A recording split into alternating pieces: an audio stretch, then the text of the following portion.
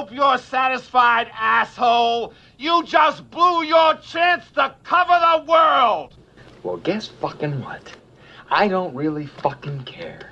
You wanna know fucking why? Because I don't fucking live in the fucking world! I live in fucking New York City! So go fuck yourself!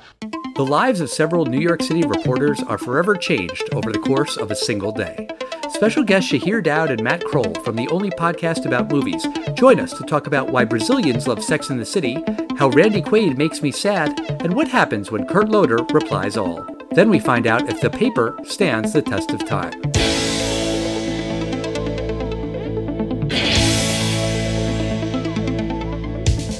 Test of time, James and Alan have their say. Do the movies you love still hold up today? James says Gladiator with a glutton. Alan says as a father, blah blah. It's the test of time, James and Alan have their say. Do the movies you love still hold up today? Test of time, James and Alan have their say. Do the movies you love still hold up today? Hello, everyone, and welcome to a very special episode of The Test of Time. I'm James Brief, and joining me, as always, is my friend Alan Noah. But wait, we have more guests. But welcome, Alan. How are you? I'm good, and I am very excited to welcome our two other guests, Matt Kroll and Shahir Daud from the only podcast about movies, returning to the show. Welcome back, guys. Thank you very much. Thank you. It's nice to traverse the multiverse of film podcasts from our dimension, where, of course, we are the only one. But now to come to yours, it's always lovely to see you both. And, it's been a while since we've done this podcast together, but I have mentioned several times that you guys have the best name of a podcast ever. I just love it every time I hear it. It is fantastic. Yes, so much so that we've made the iconography, and when we just did a graphic refresh, we made it the asterisk. Like, our little icon now is just the asterisk next to the word only. That's because we know. It's great. It's a really nice looking asterisk. I mean, I will point out the obvious from Community as well, which is that it does look like a giant butthole on a planet. Which also just works.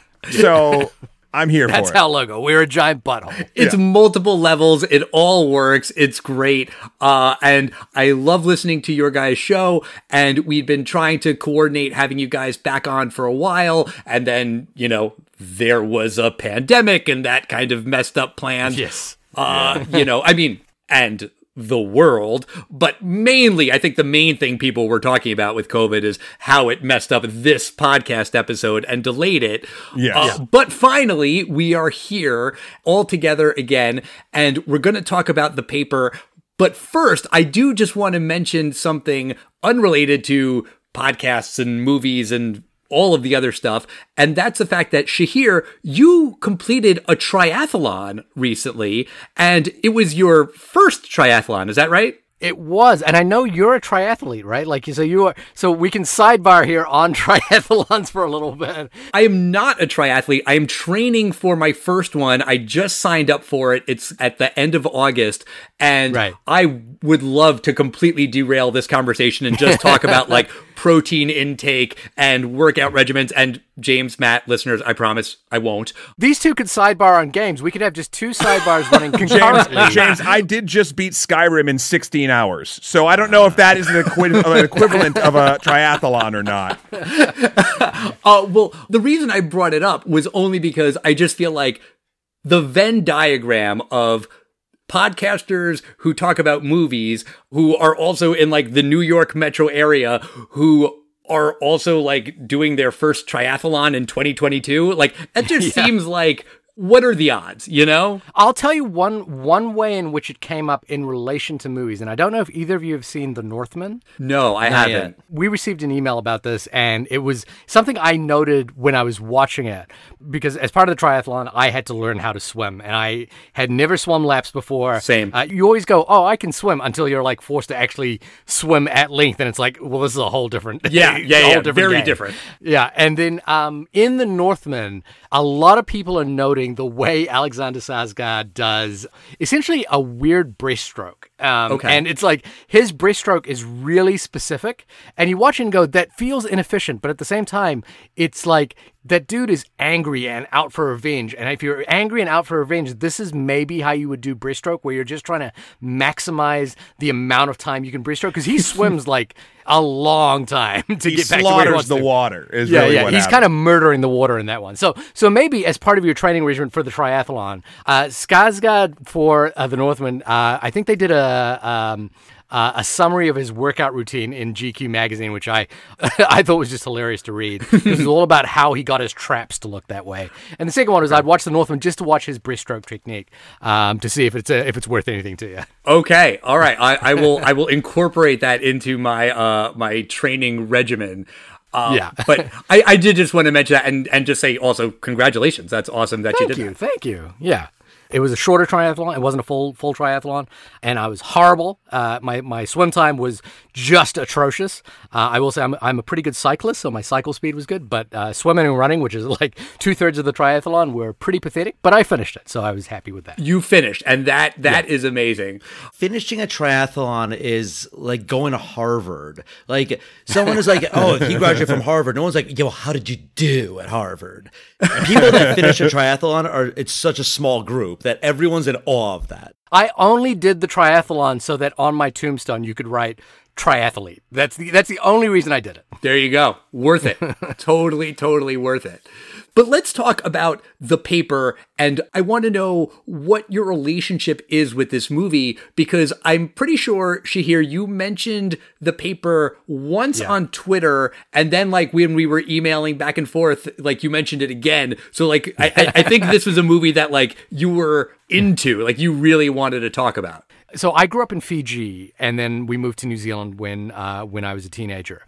And the way we consumed movies were through VHS tape. You would see it in a movie, but the way you repeated movies and the way you kind of got your sort of basic movie education was through VHS tapes. And essentially, the way that happened was whatever the tapes that came into your house were the movies that you would rewatch over and over again. And for a lot of people, it was like Terminator 2 was a VHS tape that just got a lot of play. Star Wars, obviously, for a lot of people. And what would happen is that if you go to different people's houses, there are certain movies that end up on their shelves that aren't like the main talking point, but for some reason end up on their shelves. And that is the movie that gets a lot of play at their house. Like there were a lot of those like oddities that ended up in my house, particularly in Fiji, where there was no like formal distribution system. You know, like the way people would like get a movie was that someone had a satellite that could tape a movie from New Zealand, and then that movie would get circulated. It didn't matter what the movie was. So The Paper was just a movie that happened to exist on my shelf. So I loved it as a kid, and I would rewatch it often because I just thought it was like just rip-roaringly fun to watch. You know, like I just think it moves at a pace that is really, really fun to watch.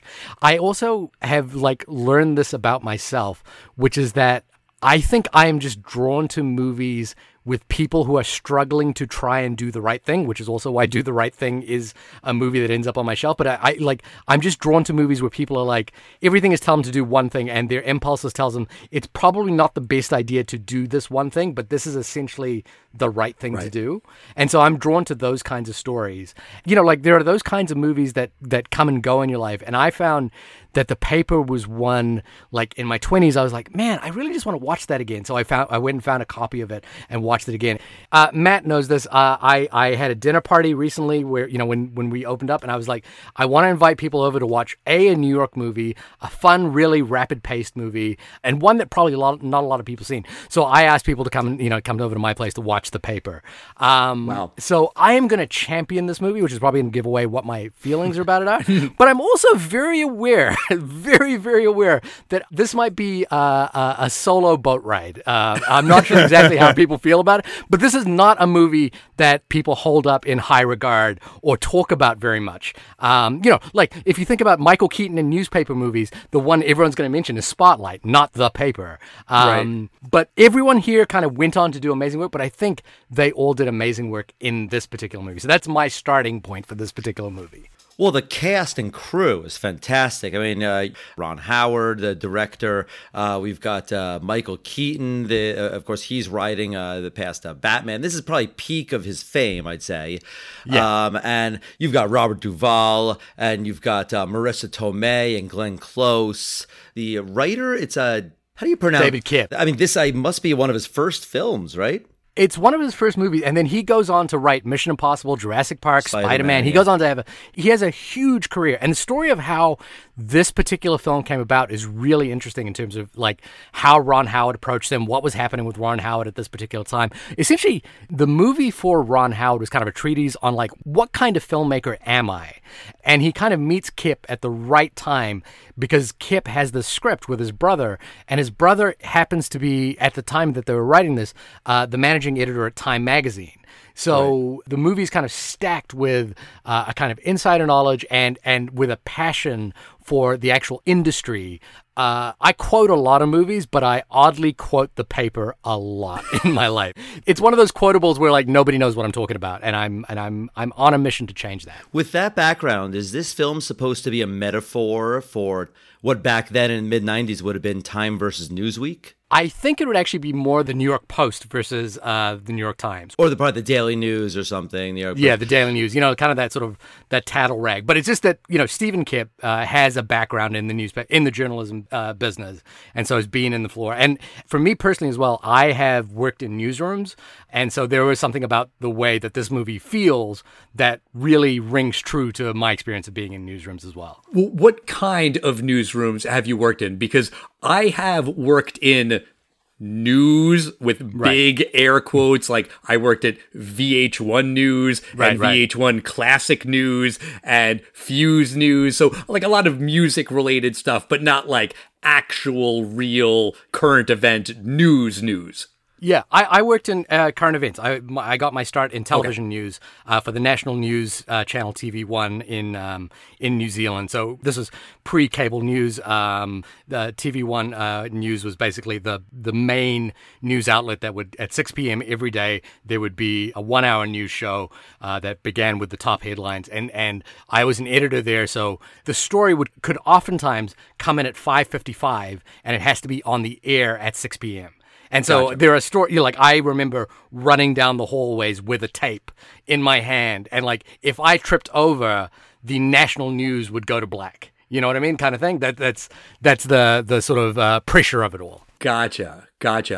Matt, do you have any background in news? No true background to speak of. I would say, like you, Alan, I've worked MTV News in the studios for that. Also ran tapes around in those particular segments. Also, if you can count Total Request Live as news, I worked on that for quite a bit.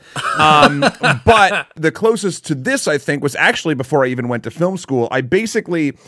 I won't even call it an internship. I knew one of the head cameramen at WNDS, The Winds of New England, and I used to shadow him and go on like news shoots with him, then go back to the newsroom and like do run tapes or do copies or just sort of like, it was like not even an internship. It was just a friend of a friend letting me tag along with his job for like a few weeks.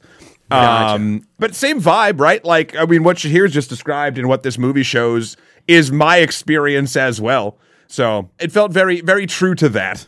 All three of you having experience, I have zero experience in this field. James, you're a doctor. Just chill, okay? I'm just saying, actually, I think you guys are kind of downplaying because honestly, we're all vaguely not quite millennial, not quite Gen X. And we're the oldest millennials. Yes, then really. And what is the single most important pop culture event of our teenage years? The O.J. Simpson trial. Yes, but I'm thinking more for teenagers. It's Kurt Cobain.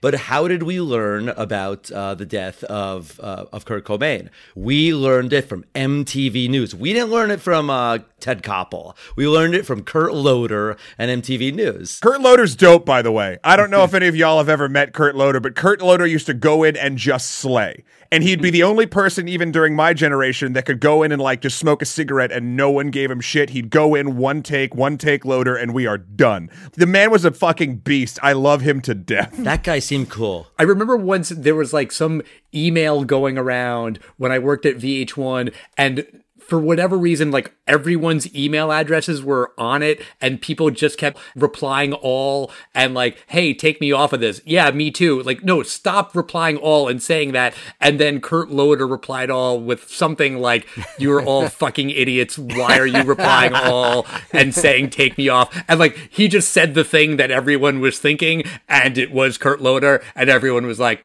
okay, Kurt Loder did it. He fixed it. He solved the problem. Yep. Thank you, sir. There was this one other guy at MTV. I'm just wondering if you ever knew him, Matt Pinfield. Oh, yeah. Oh, yeah. He always seemed to me this one guy who seemed like that's not like a corporate guy. This guy seemed so cool. Was he awesome? Yeah. Yes, you are very accurate in that assessment. And he is a trough of musical knowledge. Yeah, that guy knows more about music than any human being that's probably ever lived. That's awesome. Yeah, the opposite of MTV, I guess, would be this movie, The Paper, in a lot of ways. Obviously, this was not the first time seeing it for all of us. It was the first time for me. And Al, it was the first time for you, right? Yes. So for three of us, and myself included. So for people out there who haven't seen this film, The Paper, it's a movie from 1994. The movie takes place over a single 24 hours, and it depicts the chaotic nature of a New York City tabloid newspaper. In Brooklyn, 2 white businessmen are murdered, and a pair of black teens are arrested. It seems like this is front-page news, but is there more to the story? Henry, the Metro editor, he thinks so. He searches for the truth while also deciding if he wants to take a job at a rival, more respectable newspaper. He's under pressure from his wife Marty, who's pregnant and worried that after she has the baby, her life will never be the same. Meanwhile, the newspaper's editor-in-chief, Bernie, finds out he has prostate cancer and tries to reconnect with his estranged daughter. The managing editor, Alicia, she's come to terms with her role and why everyone in the office hates her. In the end, all these characters make difficult choices that will impact their personal and professional lives. So, the movie came out in 1994. I, to be honest, had never heard of it. So, I'm going to guess that this movie was not a big box office hit when it first came out. It was a $20 million budgeted film, and it opened on March 18th, 1994. Actually, it opened on March 25th, 1994, the next week, widely. Mm-hmm. And it opened at number 3 with $7 million. And number 1, it was D2, The Mighty Ducks. Okay. The Mighty Ducks. And the second film was another very popular franchise. It was actually the 33rd film in the franchise. It's Bond, right? The Bond. No, Bond hasn't gotten that high, right? I'll give you guys a hint. It was technically about 0.333 on the way to the 34th film. Oh, Naked Gun 33 and a third. Yeah. Oh, all right. I'm half right. Because in my head, I was going, there wasn't that many Bond films. I know. Back in As soon as I said it, I was like, that can't be the correct. But I'm like, what else is there before the? Yeah. Yeah. If I said the 33rd and the third, it would have given it away. But this $20 million budgeted film, it eventually made $38 million domestically. So I'd never seen it before, but I remember seeing the trailer for this film. I must have come out in 1993 or something. And that's when I was super psyched about trailers, because of course there was no internet, so you couldn't see anything about it except right for a big film. Yeah. And I mean, I'm a kid. I'm probably going to see and it's 94. Maybe I'm going to see Dumb and Dumber or something on the way to this film. And I specifically remember going, pass. Hard pass. This is, this is a grown-up film. Definitely, I do not want to watch this. I am not asking my mom, will you take me and my buddies to see The Paper, Mom? Come on, it's opening this weekend. And that is the difference between you and I, my friend. Right. We were probably going to go see Naked Gun 33 and a third. Yeah. I remember it being Michael Keaton, because I kind of vaguely remember that from the trailer. But Batman. But when you see everyone else in it, and then I'm watching the movie with my girlfriend, and I of course had to be like, "Do you recognize this actor?" And she's like, "No, who is that?" And I go, "That's Cousin Eddie from Christmas Vacation." And she's like, "Oh Randy my Quaid, God," because I knew she's not going to know Randy Quaid much except for that, maybe Independence Day, I guess. But she thought he was unrecognizable, and he's so different in this film. Every time I see Randy Quaid, it makes me sad because of what happened to him in real life, where he kind of was on the lam and in Canada and like he was arrested and like I was reading the story before and honestly like I forgot it all already. Like it's all just insane. He's just gone batshit. They couldn't have him in like the Vacation reboot that they did because he was like on the lam or in hiding or something in Canada. And I just feel like he's good in these kinds of roles as like the quirky guy who's like kind of an asshole but kind of lovable. Yeah, this is Pete Quaid. There's a moment when he slowly brings 2 stacks of newspapers into a room and then immediately decides to fire a gun into them in a newsroom, which definitely strikes different, speaking of the test of time, today rather than back in 94. Yes. But like, that's just like, oh yeah, Randy Quaid. Yeah. Well, you know, it's funny because usually James and I will talk about like, oh, there's smoking in an office and that doesn't stand the test of time. And I had definitely jotted that down on my notes in this movie of like, oh, there sure are a lot of people smoking in these meetings in an indoor office in New York City. You wouldn't see that anymore. But yeah, then Randy Quaid shoots a gun and you're like, okay, that is a way bigger deal. And it's completely brushed off in the movie of like, did I hear a gunshot? Yeah, it was McDougal. Like, that's him, you know, whatever. My favorite line about smoking in this movie is when, I can't remember who I think it's the Wall Street Reporter, says, did you know that they found ash in my urine? Right. And Robert Duvall says, then keep your dick out of my ashtray. I love that line so much. I think that's hilarious. That is really, really funny. I did have a job pre-COVID when I was working in an office where there were a lot of guys who vaped a lot in the office.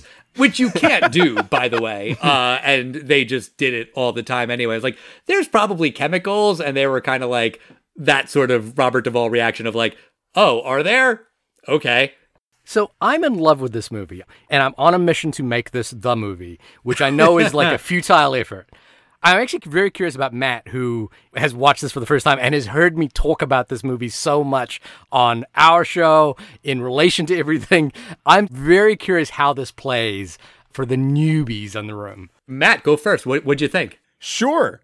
Overall, it is delightful. And I do have to say that films of this ilk, or I shouldn't even say this ilk, but this topic are tough for me. Shahir knows I am not a fan of the story about storytellers. Okay. Or writers in particular, or like newspaper. Like, I find them usually quite masturbatory in a weird way. I think that's totally fair. This was not that. This, because it was such a slice of life for multiple people whose lives were tied to this newspaper. Yes, there's the story of the newspaper and the story, but there's also the story of Marissa Tomei and the pregnancy and worrying about what her place in the world will be after the baby comes. There's the story of Glenn Close's Alicia, who I actually kind of related to a lot in this movie, because when you become sort of like a boss of things, you can no longer be the fun person anymore oftentimes, and that can be very hurtful even though someone has to be the fucking boss. You have the sort of mortality play of Robert Duvall's Bernie with not only cancer, but then being a huge dick and not connecting with his daughter, and sort of his quest to either do that or, as the movie sort of goes, I like where it was. There wasn't some like giant moment of catharsis per se, but it was almost like a moment of acceptance and maybe hope for a future thing. There's so many different human stories in this movie, and it does take place in 24 hours, and it does wrap up quite nicely. I enjoyed it much more than I thought I would. Oh, and the writing is like fast and quippy and top-notch, and that's the kind of stuff that I really gravitate towards when, like, and Shahir, I can totally see why you quote this thing, and even, like, some of the most benign stuff, like, they just say stuff off to the side, and I was like, that's so fucking clever. Like, I think Henry's talking to McDougal or whatever, and they're just getting back into the place after getting the quote from the cop, and he's like, what am I gonna do? I'm a columnist. This isn't what I do. He's like, you're not a columnist. You're a reporter that writes the right. And I was like, yup, done. So that I really appreciate. But then I was also thinking about, honestly, the title of your show, and James and Alan, and that is where I started butting heads with myself about this movie. There's a couple different tropes we can get into sort of later that I feel like in the year of someone's Lord 2022 don't actually square. And The things that I really like about this movie, how they're being sort of human-driven stories, which is great, does leave some characters out, so that's a bad thing. And then an interesting thing, which I haven't decided if it's good or bad, is, Shahir, I actually disagree with your point about this movie overall being about characters finally doing a right thing based on morals. I think there's one or two characters that do that, but most kind of don't. The drive for characters to do what they do, it feels very real and human, but very rarely altruistic. And I can get into that sort of later, which again, that doesn't disqualify it from being enjoyable and a great, and I would posit this movie is great. I think it was definitely would be perceived as great in its time, even though it kind of didn't get its heyday, as we've sort of all discussed. However, but I don't think that in 2022, there's a lot of stuff that sort of weighed it down for me around it, which, it's funny. It is the movie's fault, but it's not the movie's fault, but it is the movie's fault, but it's not the movie's fault. So we'll get into that sort of angle of it later, I think. Sure. Well, I think the elephant in the room about the movie, while we're on a podcast called The Test of Time, is the fact that this movie is called The Paper, and it's all about the newspaper industry. And of course, newspapers are still a thing, but like, literally, when was the last time any of you guys read a newspaper? Like, do you subscribe to the paper? Am I putting my foot in my mouth here? No, I mean, I don't. My girlfriend subscribes to the digital New York Times, so okay, that's close. Yeah, I'm a subscriber to the digital print, but whenever possible, I will try to pick up a physical copy. But I do it for nostalgia. Okay, it's 100% an exercise in reminiscing about the way things were. Right. That's 100% what happened to me recently. I picked up one of those free newspapers. Yeah. Now they've merged, by the way. It's Metro AM New York. Right. And okay. And just reading it felt like 2015. I don't know. It just kind of felt like I was that age and just wherever I was, because just reading it with this weird green headline, just the feel of newspaper, and just you read the whole thing and I'm like, I didn't learn anything. But the actual conflict in the film, there's this undertone of we got to beat the TV guys. They have it so easy because they can broadcast whenever they need to. There's a big deal about how you only get one shot at it. I don't know, do papers even do morning edition and evening edition anymore? I don't even know if they do. They might do, yeah. But maybe they do, but no one's buying a newspaper in the evening anyway. Now the thing is, you could do this story and immediately correct it, online. Exactly. The thing in the film, they ultimately figure out that these black teens that were sort of not framed, but were suspected of causing this murder, it's not like they were put there. They were scapegoated. Yeah, sure. If anyone's interested in a real world analogy, there's a documentary called Murder on a Sunday Morning about kind of exactly the situation where a black teenager in Florida wanders past a murder scene and ends up going to prison for that murder. I actually take it back. They were framed. This two specific teens themselves, the human beings, characters, not intentionally them, but the mob that eventually does the this thing whole and thing all is the set stuff. up as a race crime. Set up as they were attempting to frame black people. Right, exactly. That is no, what. You're right. Yeah. So I guess there was a framed job, just not for a specific character. The thing is that Henry is trying to prove their innocence before the newspaper goes to print. That deadline is real. And of course, in the movie, they push it back 12 times. They stretch it by 3 hours. Yeah. So in an online world, there are still deadlines, but there is less of a sense of urgency, do or die. If the New York Times posts something and it's wrong and they correct it, damage can be done. You could still hurt somebody's reputation, and then you correct it, but people are still going to run with it and retweet it and screenshot it, and you can see how that's not great, but it is a different thing than having a front page newspaper say these guys are guilty versus these guys are innocent. That has a lot more weight in this movie, as it would in 1994 than it just does today. And it's even more than that, because today there could be a headline at 3 a.m. that says Alan Noah is a murderer. And by 3:06, they correct it that says, oops, we meant Alan Noah completes a marathon.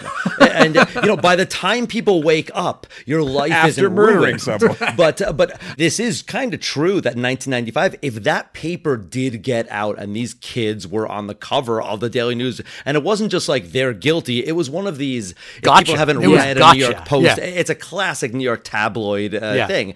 Gotcha. And it's these two black kids, and it's, you know, all these people in New York that want them to be guilty are going to see them, and these kids will forever be murderers. So that is totally true. So you're right. The entire premise of the film, even though newspapers certainly exist right now, the New York Times would just correct it at NewYorkTimes.com.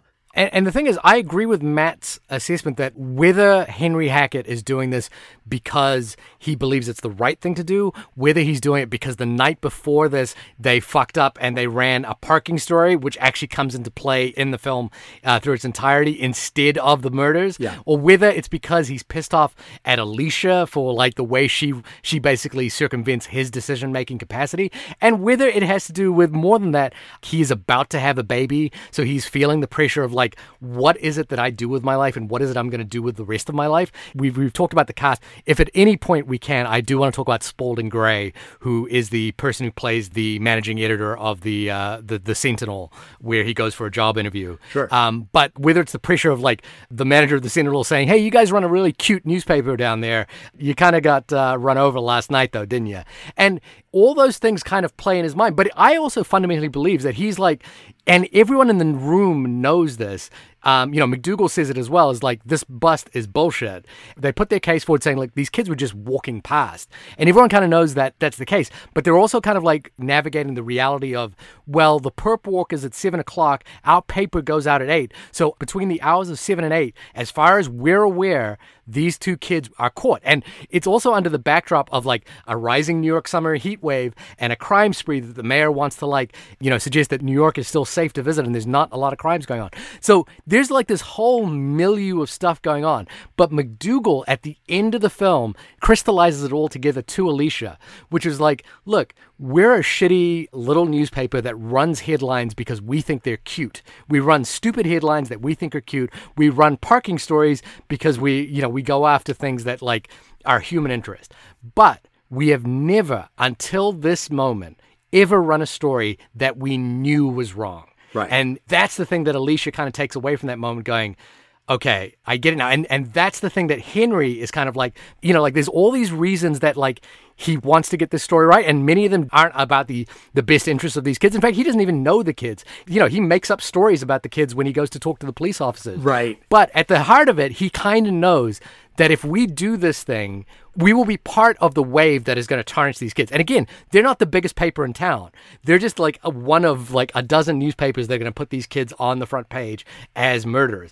But, he says, we stand alone on this one. We will make the choice to try to do what's right on this. It's complicated. Like, his reasons for doing it are complicated. But I also love that every part of this story is framing it around people who are essentially all flawed, all messed up in some way, who've all made mistakes across their entire life. And this is just one story that's going to be like one of 365 stories, in the year. But there's just this thing about like getting it right today that matters. So it's interesting because I think Henry, they set up his character pretty clearly throughout the film. I don't think in the core of Henry's being, based on what this film showed me, he doesn't actually care about what is right in the context of justice in the world. He cares about a lot of sort of selfish things, his career, his ability to get a story out that no one else has, to make it so his paper isn't seen as like a cute little whatever, yada, yada, yada. I mean, even the way he treats Martha, his wife, Marissa Tomei, up till the end is pretty rough in that sort of regard. Sure, absolutely. But what I find interesting about the movie is all of his motivation is truly selfish. He's also happens to be on the right side of societally what's going on. Weirdly enough, one of the only people I think that like actively does a complete right thing arc is Glenn Close. Yeah. Because she does a 180, realizes something else when she eventually stops the presses again and orders the re-thing, and now it's later on like hour 5 of OT for like 30 union guys. Those are union drivers out there. Yeah. Right. Like, she to me in this film was one of the people that like did turn around and actually do the right thing in a difficult time for the right reasons, randomly enough. Like if you think about a movie like Do the Right Thing as well, where the reasons why Mookie throws the trash can through the pizza window are really complicated and don't make a lot of sense. Right. I think there's like a compelling argument about people being part of the machine of the world turning in an interesting way. And this movie's about time, opens with like the inside of a clock kind of turning. Sure. And there's this interesting thing that I like when I was watching it this time around. I think there's kind of a beauty to the storytelling here, which is that Henry leaves the newspaper believing he has failed and believing that, oh shit, as much as I tried to push for this thing to be the way that I thought was the right thing to do, it's not going to be that way. And I've failed and I've lost my job and I'm walking away. And now, even by the end of the movie, he doesn't even care because his baby is there. Well, like he doesn't care. No, he does, because the first thing he does when he walks in that room to see his wife is read the paper for 5 seconds. And he tosses it away. Because eventually. He's surprised that it actually turned that way, because as he walked out of the newspaper, they were running the original gotcha story. Henry's first love is that paper, and he neglects his wife. Well, she holds up the paper and holds it to him, by the way. I mean, in his defense, the baby was already born. What's he going to do at that point? And Marty says kind of the critical line that is thematically resonant in that moment that she learns from Catherine O'Hara's character in that sort of really fun wine, liquor-driven lunch, where she says, all the garbage, everything, you forget about it the instant you see your baby. That's what it is for Henry as well. He walks out and he sees his baby and it's like, what was I even doing today? You know, like, and he turns up and the paper is like, oh, they actually ran the "they didn't do it" headline. And he's like, okay, cool. He doesn't care. I think what gets me about stories like that and character arcs like that is, let's just say you're correct and that is the thing and that is what he's feeling. And then the movie's over. Like, I just watched this dude be a shithead to his wife for like an hour, 50 minutes. And now like he has an epiphany and hooray. Whereas, for instance, again, Alicia is rough and bad and wrong to a lot of people and then goes through hell and high water to like do a right thing and like complete something where it's not just like, oh yeah, maybe I was wrong about being a dick like this. And so like, I don't think it plays in those weird. terms. I think it's literally, he picks up the paper and is like, huh. And for me, what I think is beautiful about that is, again, he walks out of the printing press having failed.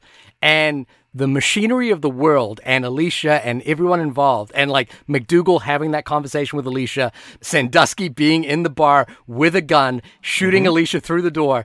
It's like the machine of the world course corrects at the end of the day. That's the interesting and I think 100%. That's beautiful. I just think Henry's a character that I don't like. I mean, the That's movie fine. puts all these characters together in a way that makes it incredibly interesting and compelling to watch how all the different intricate watch pieces move a day forward. Yeah. Like that's 100%. Yeah. I appreciate this movie for having characters that I think are making correct decisions, wrong decisions, moral decisions, immoral decisions, and they're all over the spectrum. Yeah. Right. You know, it's interesting. I realized that Brian Grazer, he produced this film and he produced 24 as well.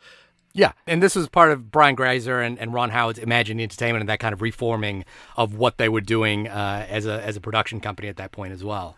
Yeah. And, you know, I think Henry is thinking about the black kids who are framed because it's right, also because he's got all of these other motivations and other things that are factoring into his decision.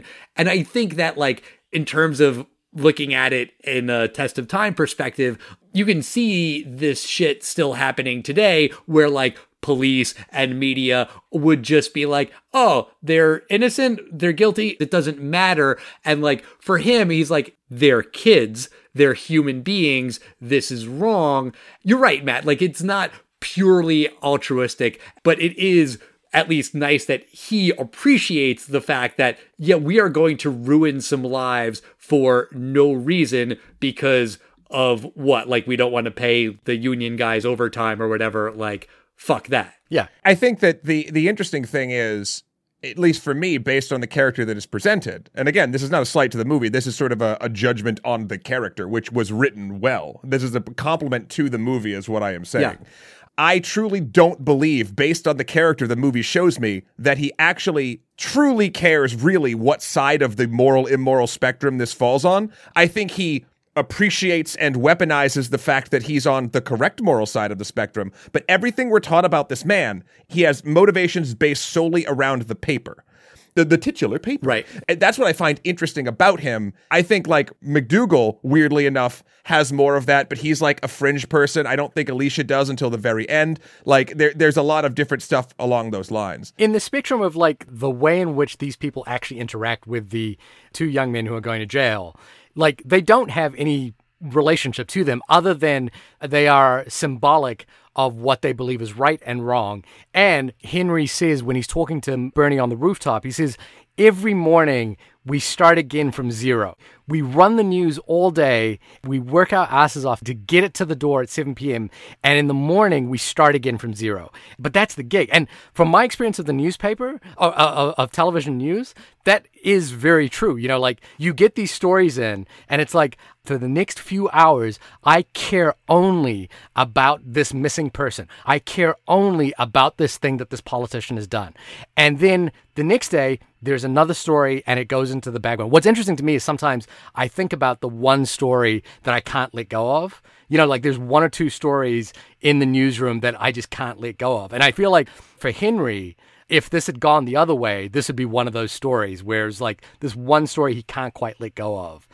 Right. True. I just feel like it would be because it was incorrect, not because of the morality based around it. Like that's your judgment of him as a human being. But does that complexity make the movie experience richer? Oh, yes, 100%. Yeah. Though this is the interesting thing that I do want to discuss as far as another test of time moment. The sole driving force of the plot are these two African-American kids getting inadvertently framed for a crime that was set up to look racial in nature. Yeah.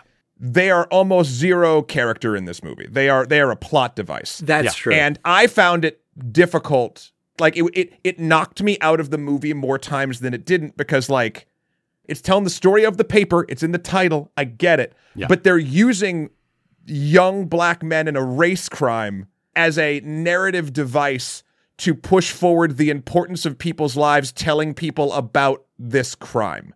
And that to me today in 2022 was really hard to latch onto for me. That's fair.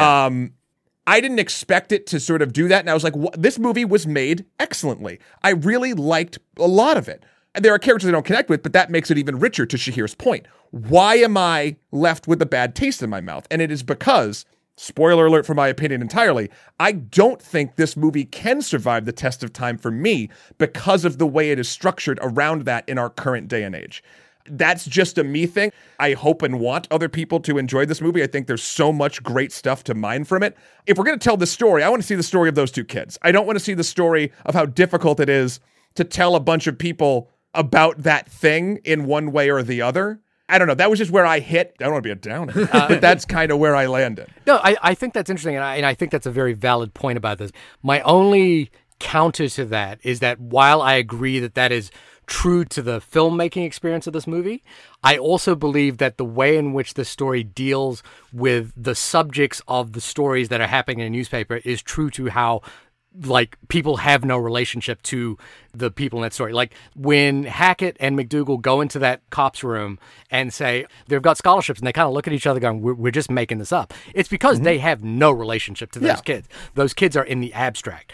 You know, we reviewed Green Book on our podcast. And I think that was my point about that movie Green Book, which is that it felt like it centered a story around Viggo Mortensen, whereas I was much more interested in the sort of inner life of Mahershala Ali's character. Yeah. In this case, while I agree that that is true, I also think the nature of the story that is being told is intrinsically that way, which is that the people in the newsroom, much like in Spotlight, don't have much of a relationship to the actual subjects that they're dealing with. In many ways, telling the story of the newspaper people is kind of acknowledging the fact that they don't have much of a relationship. They're not visiting those people. But that's my point. They are in the story that these things are based on. The newspaper people are not the important people in the story. I think in this case, the newspaper people are the story. That's what this movie is about. That's the narrative of the film. If you present something like this and you use a sort of race crime in this way, again, in 2022, and it should have been like this longer, in my opinion, because, you know, we all know what the state of the world. My point is, it makes it hard for me to care about the newspaper when we're told about this hate crime and that's not the focus. And again, I know what this movie's about. It's in the title. Like, I get it. But it's hard for me to latch on to a great film because of the way it is structured around that thing. That's all I'm saying. I understand what you're saying. And, you know, one thing that kind of stuck out at me, and, you know, this is also like a test of time thing, is that they are talking about the racial tension And, in 2022, okay, sure, that's a thing, unfortunately, but the movie sort of paints it as like there's a race war that's about to break out between the white community and the black community in Brooklyn. And like that to me, from like a test of time perspective, I was like, that doesn't really feel like a thing.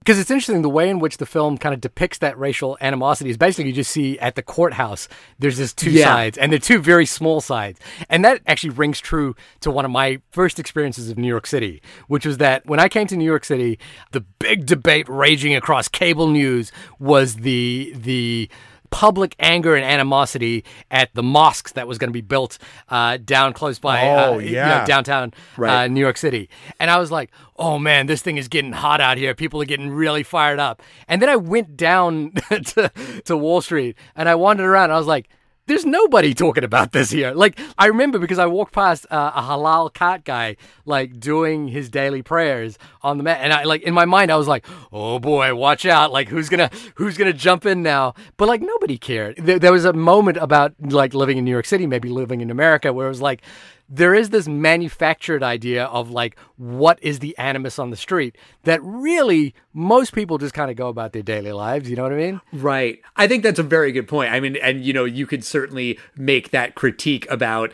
the media now. And I'm sure it was probably true in 1994 where like, the thing that the guys on TV or the newspaper reporters are talking about as like, this has everyone all riled up. Does it though? Yeah. I think that's fair. I've always had this wonder about what people think about America and specifically New York City. And I've been abroad, and a lot of people in Brazil, my friends in Brazil, a lot of people had like the Sex and the City DVD collection back in the day, because that was a New York thing there. And they couldn't help but wonder. As a depiction of New York, was it realistic? There are things about it that are going to be realistic, but it's more kind of the feel of these things. It's the little things. And there are a couple things in this film that just gave me almost like chills of this is so New York. And it opens on audio from this AM radio station called 1010 Wins. Yeah. And everyone from the area knows this feel. And I'm sure where people are from, the AM news station near you just has that feel. They basically got the 1010 Wins announcer to do the beginning. It sounds so New York. There's a part where Henry, Michael Keaton's character, he looks at the TV guys, and it's not just some random guy. It's this guy, Chuck Scarborough, who's like the New York City NBC anchor. And one thing this film absolutely nails is it does have a lot of New York feel to it. Yeah. And this is not one of those Superman 4 where there's like Vancouver mountains in the background of Metropolis, New York. I loved their apartment, by the way, like in the opening, like their little one-bedroom apartment that Henry is sleeping on in his full suit. I was like, that is a legit New York one-bedroom. Yeah. That stands the test of time. I'm so sick of seeing films where it's like, oh man, I'm a barista in New York, but I'm getting ready for work in my 3-bedroom apartment. And you're like, this is not how this functions. Their kitchen is tiny. Like they barely fit on that bed. I was like, that's the quintessential New York experience. Right. While Marissa Tomei is like 9.5 months pregnant and like, like the two of them can barely fit on the bed. Well, we heard from Matt that the film perhaps does not as a whole stand the test of time. I'm at the edge of my seat to find out what you thinks.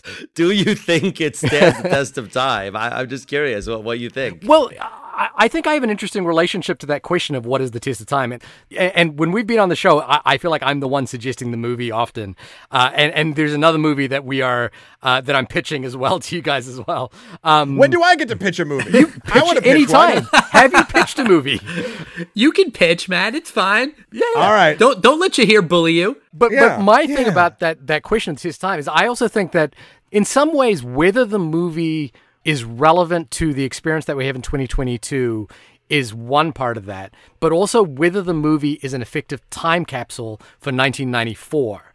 And I think this movie is a really effective time capsule from 1994 where you watch it and go, that is a really lived experience of 1994. And the reason I say that is one of the movies I watched for the first time this year during the pandemic was Howard Hawks' His Girl Friday. I don't know if you've seen that film, His Girl Friday. No. No one's seen it. It is one of the most famous newspaper stories of all time. And it is like the definition of the rat-a-tat sort of rapid-fire dialogue story about a newspaper editor who has a reporter whom he used to be engaged to, but is now engaged to someone else. And he wants to get her involved in this story that is happening throughout the day that is slowly developing. I went to film school.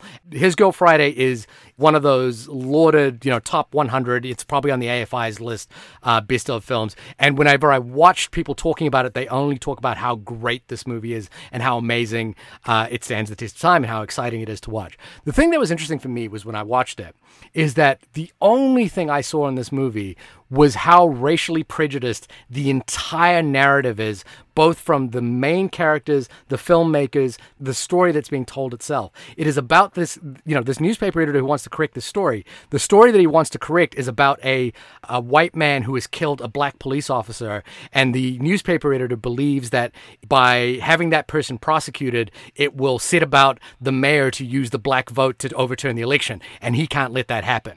And it's weird, when I sort of went to do follow-up research on the movie, I could find one writer that actually talked about the dynamics of what's at play for that story. And it's kind of like what you're talking about, Matt, which is that there's this black character in His Girl Friday who's never seen, never heard from, but in fact, everyone is working in the opposite direction to what they're doing in the paper, which is that they believe that this white man has to be released, even though it's very clear that in that film, he did it. He 100% did it. And they come up with this amazing sort of theory of justice as to why he should be let free, and they kind of blame the gun, which is sort of this hilarious thing about His Girl Friday. It's amazing to me because that's not a part of that story that anyone talks about. If you Google His Girl Friday or look at His Girl Friday, I can point you to the one article that I found written by a person of color who talks about it in that dynamic.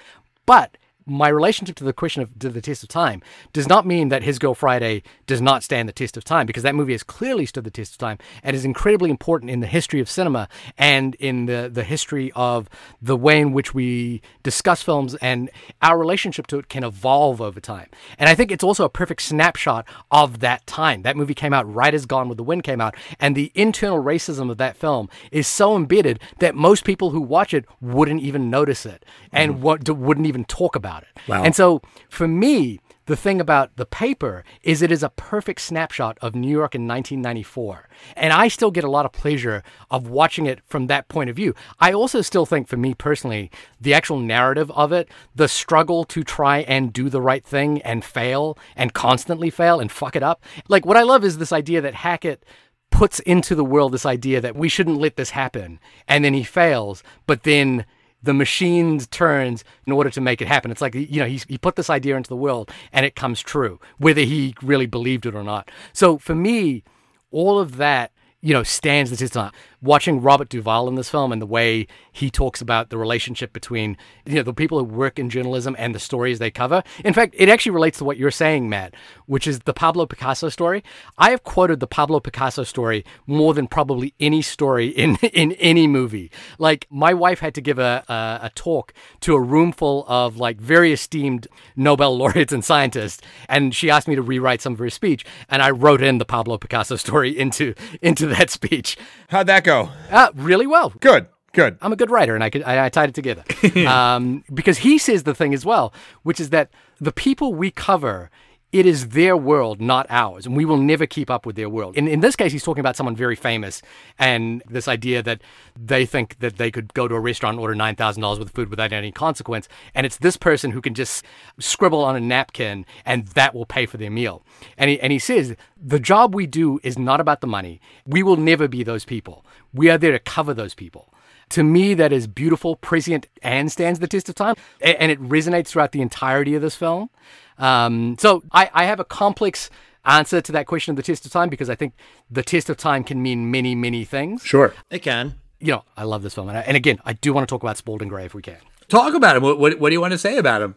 Well, do you guys know who Spalding Gray is? Does anyone care about who Spalding Gray is? Or you mentioned it, and then I pulled up his IMDb, and I didn't recognize a ton that he's done, to be honest. Well, Spalding Gray used to do a lot of spoken word storytelling, and he's amazing. I've got a couple of his books, and filmmakers like Steven Soderbergh and Jonathan Demme would actually take his spoken word performances and fill them in interesting ways. It would still just be him sitting at a table telling a story, and these stories are really complicated about his relationship to his life and his family and the world. He was in famously he was in the killing fields, and so he talks about I think one of his famous books is called Swimming to Cambodia, and he talks about the relationship between America and Cambodia and the Vietnam War and his relationship to all that. So I got really interested in Spalding Gray. I watched a bunch of his stuff, and then when I was in college in 2001, I actually got to see him perform live, and it was amazing because I also got the sense that he had come to terms with a lot of his anxiety. I remember there's this one line that he talks about his son in that spoken word thing, which is that his son is kind of doesn't like the fact that he keeps calling his son beautiful. He has to come to terms with not calling his son beautiful, but he says when he embraces his son, I love you so much, but time is slowly stealing you away from me. And it's just this line that I've always remembered. Spalding Gray is in this movie. I think he's got this hilariously pompous part. It's perfectly Spalding Gray. He's perfectly cast for that role.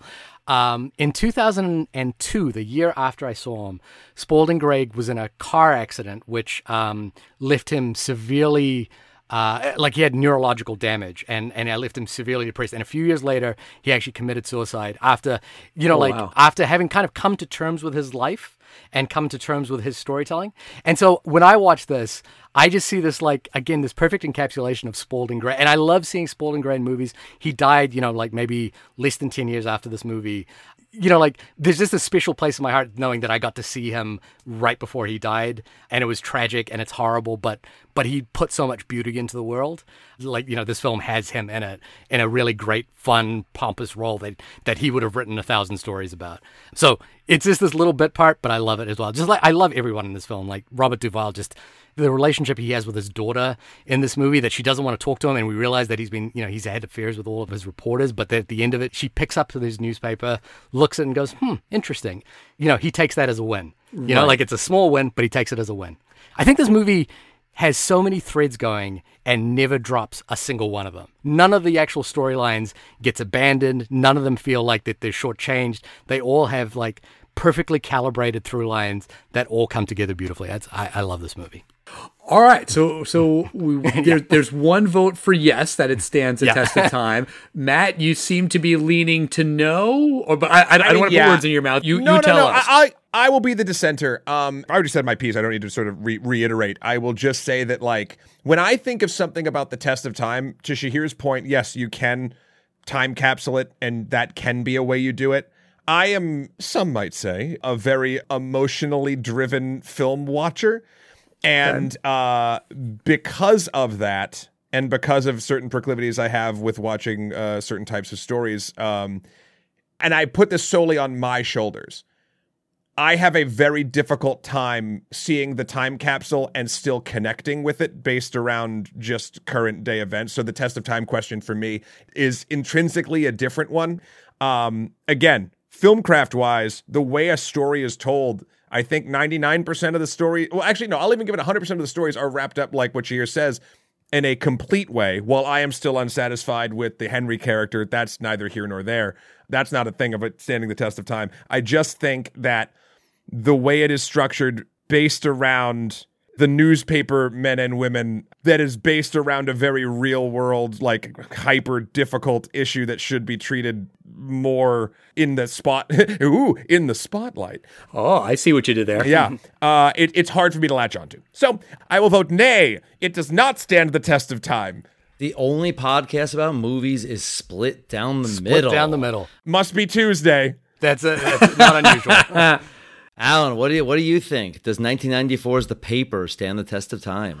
I really enjoyed this movie, and I feel like this is one of those movies that we watch for the podcast, and I'm just glad that I discovered this movie that I'd never seen and frankly never heard of. It just wasn't on my radar at all, and Ron Howard in general, I'd call myself a fan. I like a lot of his movies. He's made some not great ones.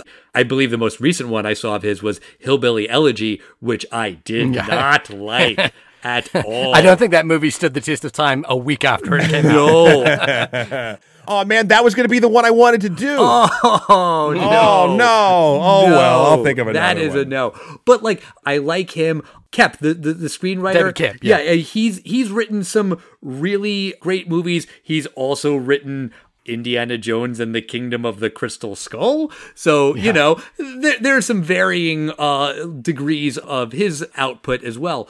But I really, really enjoyed the paper. I thought the cast was firing on all cylinders. To your point about like the different plot threads that they don't leave any of them hanging, I kind of was hoping for a little bit more with Robert Duvall and his daughter, or maybe a little bit more about why Glenn Close is cheating on her husband. Like they just kind of mentioned that she is, and now she's resolved to stop. And, you know, I think that there's a little bit of the fact that this movie only takes place in 24 hours. So there are some realistic limitations. You're not going to explain the root cause of all of these things and then see these things and then address and resolve these things in one day. That's not realistic.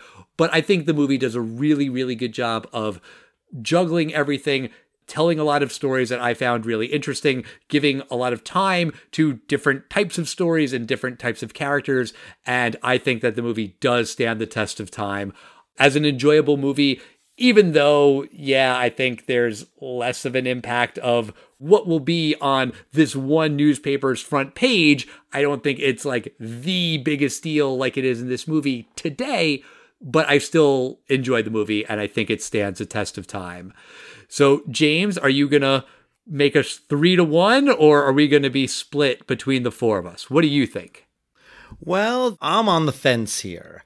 You know, something to Shahir's point that I think something that might have helped this film immensely would have been a single title card that just said something like April 3rd, 1995, 7 a.m., right at the beginning of this film, and you solidify for the audiences watching in the theater, this is now, but for us, this is 1995, because that completely takes it away. It's like watching a movie about, a record company. Like, yeah, okay, it's in the 50s. That's a movie about a record company. You can't say it doesn't stand up because we don't have as many record companies anymore. But it does lend itself to be a sort of a contemporary film. So in that regard, that part doesn't stand up. However, a film like this could be remade. You can change it to an online story and, kind of change it to once it's out there, someone's going to screenshot it. So it doesn't matter if you make a change. Like, you could remake this, and I think you could fix that problem. So that's an easy thing to overcome. One thing in this film is I wish that we didn't know that these kids were innocent. I thought it would have been a little interesting to, sort of like when you're watching an episode of Law & Order, you kind of figure the first person they bust, like really quickly, is not going to be the bad guy. But we'd figure it out. But I would have liked to go on that journey because we, as the audience, we know they're innocent. And we're kind of like, will you get to it already? Like, we know who the bad guy is. It was more like, how is he going to solve it? It's as if I found out that in 1994, there was an episode of Law & Order that basically had Daniel Day-Lewis, Meryl Streep, Leonardo DiCaprio, and Helen Mirren. And it was a good episode. I wouldn't say it was an amazing episode. The way Daniel Day-Lewis delivered that line in the courtroom was amazing. But it was an episode of Law & Order. This is the film that in almost any other cast and crew, probably I just wouldn't have liked. It's a masterclass in acting. The screenplay, it's sharp, it's witty. It was interesting to watch. I don't think I ever have to watch it again. Whatever Rotten Tomatoes is that certifies fresh, is that 60%? I think this film should be like 60.1%. Like, I like it. It's a good film. It didn't rock me to my core. It's just a mediocre film to me that's so well done. If you like these actors, absolutely, you're going to get a Michael Keaton treat. This Spalding Gray, I'm not as familiar with him. You're absolutely right. This guy is a delight. I'd love to see more of his work.